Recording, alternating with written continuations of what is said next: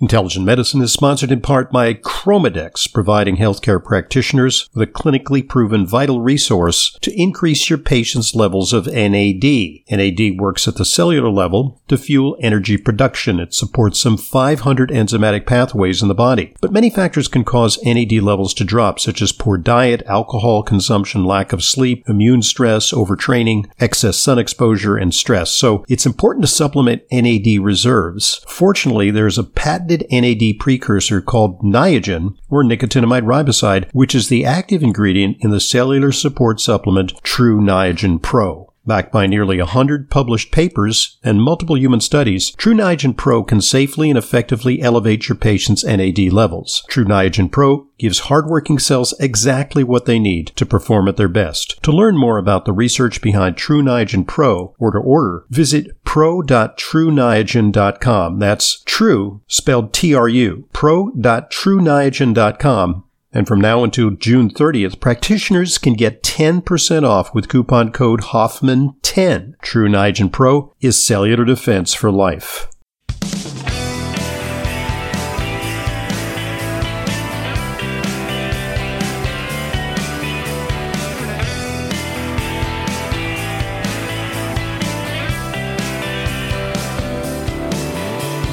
Welcome to today's Intelligent Medicine podcast. I'm your host, Dr. Ronald Hoffman. Today's subject, I think, is pretty much a ubiquitous theme of modern life. It has to do with stress. Who out there is suffering from stress? Probably not that many of you, right? Well, there's a lot to be stressed out about. COVID seems to be receding, but the threat of thermonuclear annihilation is looming, as well as inflation, politics, all manner of stress, in addition to the usual stress of our daily lives. Today we're going to talk to an expert on the subject of stress. She's my good colleague here in New York. She practices on Long Island. She's Dr. Donnie Wilson. She has a book entitled Master Your Stress, Reset Your Health: The Personalized Program to Calm Anxiety, Boost Energy, and Beat Burnout. And it's a wonderful book. It's really a new, very, very tailored approach to stress, because there's not just one generic approach to stress. Different people experience different types of stress, as we'll get into it. She is a naturopathic physician, a natural health expert called upon to lecture to health professionals and to the public quite often. I didn't know this about you, Donnie. You are a certified professional midwife. Wow. Yes. As well as a certified nutrition specialist, a CNS, which I am. In fact, I'm now president of the board for certified nutrition specialists. She graduated Bastyr University in 2000. That's the foremost naturopathic medical school in the country. And she has now developed a stress recovery protocol with which she's helped countless patients. She has written a previous book, The Stress Remedy, which I believe we interviewed you about a few years back. This book is a worthy successor to that, takes the subject further. And she also has a website at drdonnie.com. Doctor is spelled out. Dr. Donnie. Donnie is D-O-N-I. drdonnie.com. And she has a podcast as well. So the good news is that two experienced podcast people are going to talk to each other, so that should work. Your podcast is called How Humans Heal. So welcome, Donnie. It's a pleasure having you back on Intelligent Medicine. Congratulations about the book. The book, I understand, is just about to be published, but it can be pre-ordered. It's going to drop in May, but a few weeks prior, you can order it through pre-order it. And you can also go to drdonnie.com and reserve your copy, right? Absolutely. Oh my gosh, thank you so much for having me here with you today. It's my great pleasure. So some of this, from parts of your book, I understand that some of this grows out of your own personal growth as a person with stress. You're a mother, you're a practitioner, a teacher, an author. So tell us how that evolved. Oh, thank you. Thank you so much. I mean, definitely, I've experienced burnout more than once in my life. And as a naturopathic doctor and nutritionist, as you explained, I'm always looking at myself at the same way that I'm helping my patients. How can I help myself through this? How do I help my body recover and become more resilient to stress so that I can prevent myself from finding myself in burnout once again? And so definitely, by the time I think the first time I realized I was burned out was when I had finished my training at Bastyr University, and I had been up many, many nights helping women bring their babies into the world as well. And then I had my daughter, who's now 19 years old. Oh, wow. For our listeners, Tani, you sound quite youthful on the air, but so it's just remarkable that you have a grown-up daughter. Yeah, my daughter's 19, if you can imagine. Wow. And I when I graduated from Bastyr, it was 2000. I finished my residency in 2001, and then this was out in Seattle, and I moved to the tri-state area, the New York, Connecticut area, right after 9/11, and so I was coming out of medical school burned out and running into a situation of high stress. And I said to myself, how am I going to help myself and my patients through this hugely stressful time period and help them, improve their health? And that's what really continued my interest in stress. Actually, Ron, I think my interest in stress started way before that. Even when I was training as a midwife, my research was in how does stress affect women in labor. And it was so intriguing to me because most women do have a fear of labor. But what I was interested in is women who had a history of, let's say, PTSD or sexual abuse. What was their experience of labor? And how does stress affect us in general in the labor process? And what I found is that, interestingly, we need a certain amount of stress hormones. We need a certain amount of cortisol and adrenaline in order for labor to progress, in order for the baby to come out smoothly. We need a little bit of cortisol and adrenaline. And if we have too much cortisol and adrenaline, too much stress without enough support, labor comes to a standstill. And that's when interventions start to happen.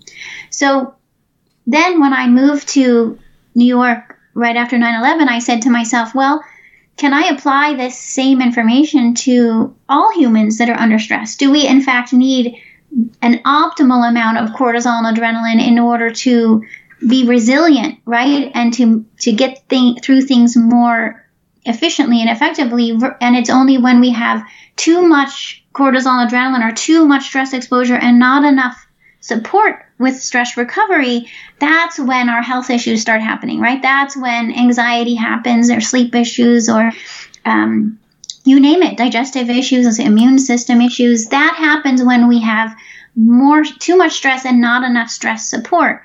And so I've since then, written and researched and worked on this over the subsequent, years, couple decades. Indeed. And I learned from the book that your father was a pharmacist. So I might argue, why not just use some of the available medications to deal with stress? Among the most popular drugs are drugs that deal with stress, benzodiazepines, SSRIs, and very high double-digit percentage of the population is taking these medications regularly. And I think that's why they is because of how we've been taught to deal with stress. When we go into the conventional medical system and we express, because when we're stressed, we feel anxious, right? We're not sleeping. We maybe feel depressed. Maybe we're having, again, digestive issues, and so what's going to happen is a prescription for one of these most commonly prescribed medications that, theoretically helps with stress, but is it really getting to the bottom of it? Is it really helping people to resolve the underlying issue and help them prevent further health issues? And so that's where I put my focus, is like, how do we... Yes, sometimes those medications are necessary. Don't get me wrong. Absolutely. Thank goodness they exist, because I know they're saving people's lives every day. But what else can we do that gets more to the root of the issue? And I know, you would think, I joke that I grew up in a pharmacy. Essentially, I did, because I was constantly in the pharmacy with my father. But the thing is that my father really came at it from a perspective. When he was speaking to my sister and I, it was always, how can we prevent the need for medications whenever possible? How can we make dietary choices? How can we take vitamins? How can we spend time outdoors?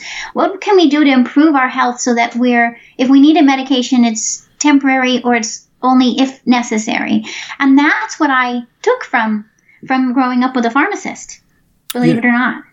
We all owe a debt to Dr. James Wilson, whom you're very familiar with. He wrote a book entitled Adrenal Fatigue, the 21st Century Stress Syndrome, which is a landmark book that advanced the notion of adrenal burnout or adrenal fatigue.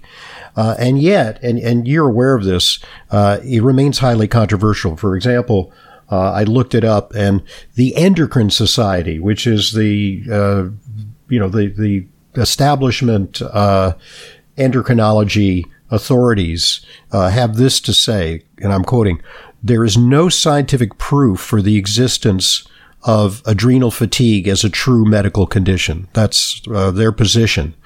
And another website that calls itself Science-Based Medicine calls adrenal fatigue a fake disease. It's not a real condition, they say. So what say you to the pushback on that? Because the naturopaths in some ways and integrative physicians like myself are pitted against conventional doctors in recognizing this. Thank you so much for asking and for pointing that out. Definitely in my training as a naturopathic doctor, we learned about what could be called adrenal fatigue. Adrenal exhaustion or maladaptive stress syndrome is what it was called by Hans Selye, who was one of the original physiologists who researched this situation with the adrenal glands. And so I think it's to some degree a matter of terminology, but I also think it's a matter of when I look in an endocrinology textbook, which in naturopathic medical school, we have the same endocrinology textbooks as medical doctors read in medical, in their medical school, right? So we're reading the same endocrinology textbook about the adrenal glands. And so what gets expressed there in an endocrinology textbook, as you know, is the extremes of adrenal disruption or dysfunction, right? So when the adrenal glands, I say, completely stop working, either Addison's disease, where they stop making all hormones and, come to a complete halt, or Cushing's syndrome, or Cushing's disease, where they're way overproducing. And so we see those are the extremes of adrenal dysfunction. But in actuality, most people, most humans are not in those extremes. Most of us exist in probably the 90% in between those two extremes, where it's that the adrenal glands are still functioning, but they're not functioning optimally. And so this is after reading all of these, as you mentioned, James Wilson, and I don't know, we have the same last name, Wilson. And in fact, there's others for some reason who've researched adrenal glands who also have the last name Wilson. Sometimes I wonder. There's a John Wilson as well, who's very scholarly on the subject, but more on the conventional side. Yeah. I'm not sure if the name Wilson came with this, but it's what I do is I've renamed it really in the book. This is how I describe it: is instead of calling it adrenal fatigue, I call it adrenal distress, because to me that's more accurate of describing that. What we're really saying is there's an imbalance. There's a between mild, moderate, or severe inefficiency of adrenal functioning that happens when humans are exposed to stress and not enough stress recovery. And so to me, adrenal distress is a more accurate way to refer to it at that point, where we're saying, hey, this person's cortisol and adrenaline, because that's what, for anyone who's listening who's not familiar, the job of the adrenal glands, they do a lot of things, but they make cortisol, they make adrenaline, they make DHEA, and they also make some other hormones and chemicals. But in the interest of stress, it really comes down to the cortisol and adrenaline. And our normal stress response, right? So if our brain perceives stress, it's going to first it's going to send a signal down through the sympathetic nervous system to make adrenaline. And then the secondary response is to send a signal to the adrenal glands to make cortisol and more adrenaline. And we need that. This is a built-in stress response humans have. That's our survival mechanism, right? It's a fight or flight. It's classic fight or flight, right?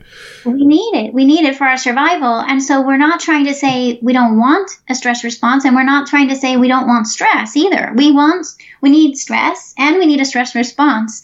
But what we're missing, I think, most of the time is the stress recovery, allowing our stress response to turn off and let our bodies reset so that the signaling continues to work well when we need it. And it's when we're under constant stress that this maladaptive situation occurs, where now the adrenal glands either go into a situation of making more cortisol than is necessary or too little, and the same with the adrenaline, too much or too little.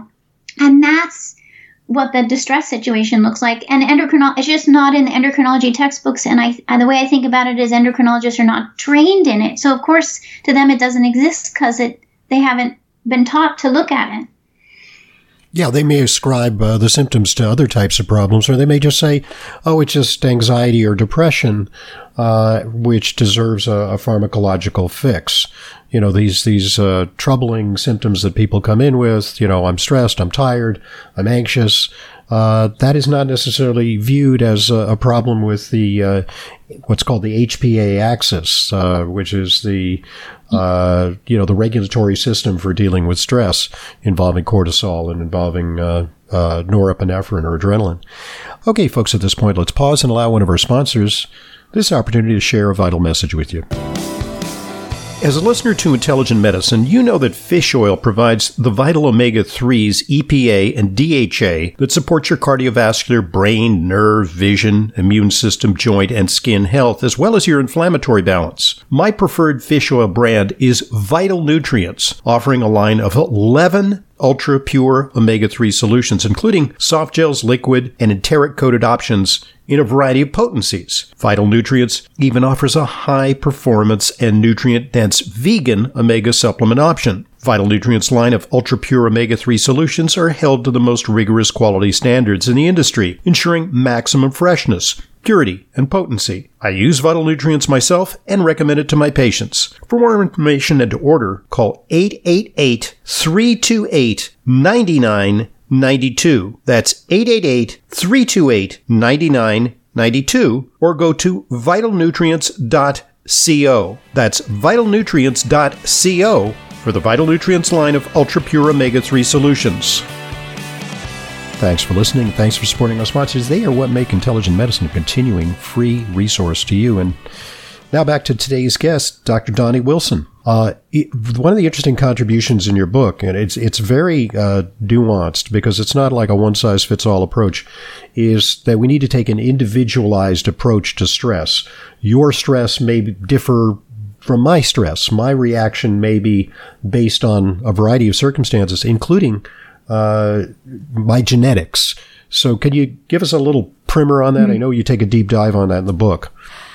Mm-hmm. Absolutely. I mean, and this really came to me by working with patients. It's even from the perspective of what a lot of people write about when it comes to the adrenals, or what's called adrenal fatigue. They're usually looking at it from a view of over time, right? Like if you look at humans over their lifetime and you're looking at it from a physiological perspective, they'll write about different phases of this adrenal exhaustion that occurs. But what I found in practice, Ron, is that because I'm testing patients' cortisol and norepinephrine levels, so I'm looking at that patient at this moment in time, and I'm saying, what is their cortisol and norepinephrine, epinephrine levels right now at this moment? So I'm taking a cross-sectional view at their stress at this moment and looking at where do they land based on their stress exposure and their genetics, right?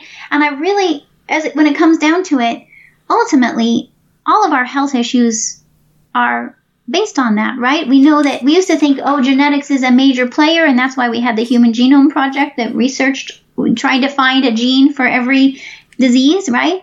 And the Human Genome Project ended up showing us that actually genes have very little to do with determining what's going on with our health at this moment in time.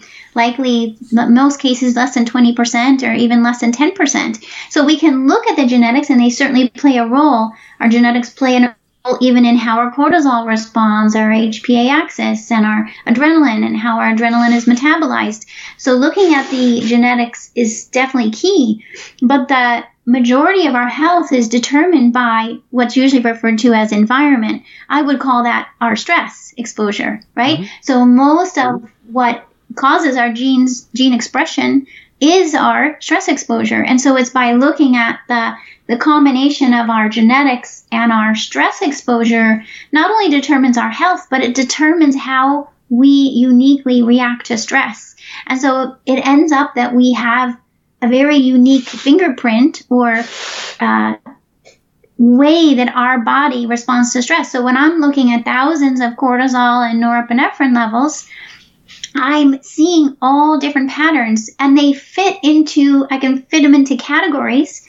And that's what I write about in the book is here's these, categories of how common, the common ways that people respond to stress, or kind of, if we test you at any moment in time, you're likely to be in one of these 5 types or categories or patterns of stress response.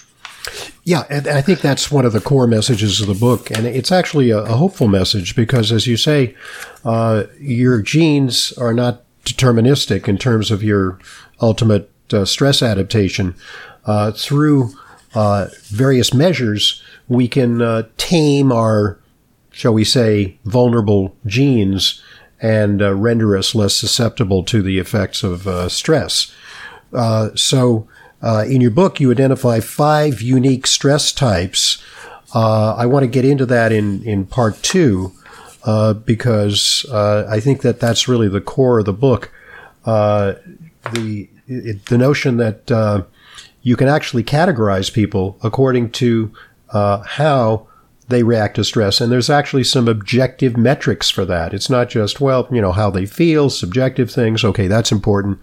But through measuring adrenaline and cortisol, you can actually create subcategories of stress responders. I think that's a really important message.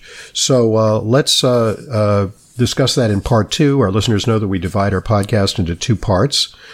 Today's guest is Dr. Donnie Wilson. She's a naturopathic physician. She's a certified nutrition specialist, and she is a great communicator. And she has a new book just out. Actually, you can pre-order it. It's Master Your Stress, Reset Your Health, the personalized program to calm anxiety, boost energy, and beat burnout. And her name is spelled D-O-N-I, so it's doctor, spell it out, drdonnie.com, and there you can pre-order the book, and also through the usual sites, Amazon, Barnes & Noble, etc. We'll talk more about the subject of stress and the 5 stress types that she outlines in the book when we return. I'm Dr. Ronald Hoffman, and this is the Intelligent Medicine Podcast.